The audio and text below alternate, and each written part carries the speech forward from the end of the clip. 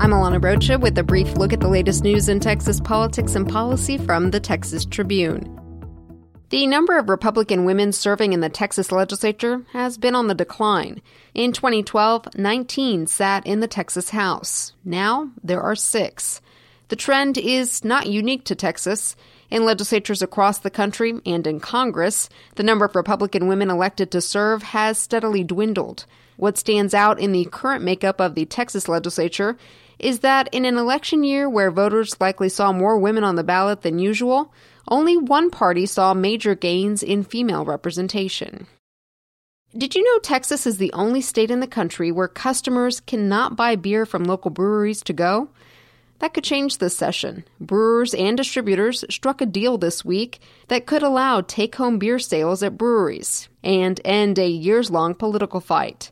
Historically, distributors have opposed beer-to-go laws, arguing that it would hurt the 3-tier system that strictly separates beer distributors, retailers, and manufacturers.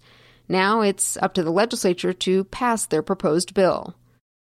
Lawmakers in both chambers have filed bipartisan bills to fix the controversial driver responsibility program, which charges drivers additional fees for certain traffic tickets, from $100 for a few violations to $2,500 for driving while intoxicated.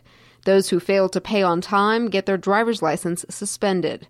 Critics say the program disproportionately affects low-income drivers who cannot afford to pay. But DRP pays for nearly half the state's trauma care services, and in 2017, lawmakers failed to agree on how to fill the $144 million gap. This time around, they're floating several ideas, like charging additional fees on new driver's licenses, IDs, or vehicle registrations, increasing fines for certain traffic crimes, even paying for trauma care services through a tax on medical cannabis.